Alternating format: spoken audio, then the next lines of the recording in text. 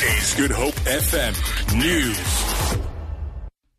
Good afternoon. The Constitutional Court has refused to hear the NPA's appeal to overturn a High Court judgment of the fraud and corruption charges against President Jacob Zuma.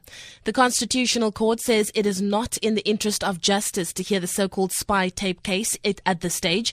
The acting director of public prosecution bypassed the Supreme Court of Appeal and applied directly for permission to appeal against the High Court's decision. The High Court found that the decision to withdraw corruption charges against President Zuma was irrational. Candice Nolan has the details. After the High Court decision, the President and the NPA sought leave to appeal from the Supreme Court of Appeal. Meanwhile, the acting NPA head approached the Constitutional Court directly. In their papers, they argued that an appeal to the highest court in the land was inevitable, as the case raises a constitutional issue, more particularly the separation of powers. All the justices of the court considered the application and concluded that it was not in the interests of justice to hear the matter at this stage. The application was dismissed. Candice Nolan, SABC News, Johannesburg.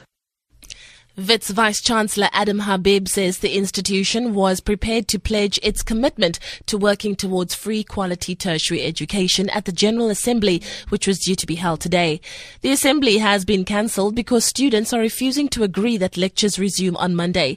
Habib says the institution will approach government on behalf of students to speak on the realization of free education. Speaking at a media briefing in Johannesburg, he said all management asked for in return was the resumption of the 2016 academic program.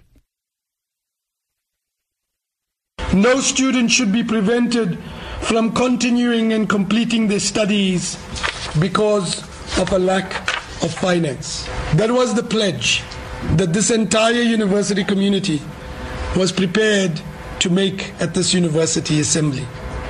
Our simple request was the resumption of the academic program for 2016. The struggle for free education is a noble cause, but it is not a cause that requires the sacrifice of the 2016 academic year. The prosecutor of the International Criminal Court says it would be a sad day to see Africa pull out of the body. Some countries in Africa have been threatening to withdraw from the ICC, which they are accusing of targeting the continent. In an interview with the SABC, prosecutor Fatou Bensouda gave an update on cases before the court.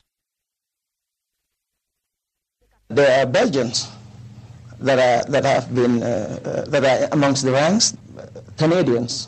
We have even the Dutch, Netherlands. We have that they have their nationals who are joining the ranks. These are state parties, the ones I've mentioned. And if their nationals are amongst the ranks of ISIS, we will have jurisdiction over those nationals. And finally, a Eucharistic service has been held at the St. George's Cathedral this morning in celebration of Archbishop Emeritus Desmond Tutu's 85th birthday. About 300 family members, friends and members of the congregation joined in the celebration. Tutu said the journey to becoming the first black Archbishop of the Anglican Church was a challenging one. He also thanked the congregation for their ongoing support over the years. For Good Hope FM News, I'm Leanne Williams.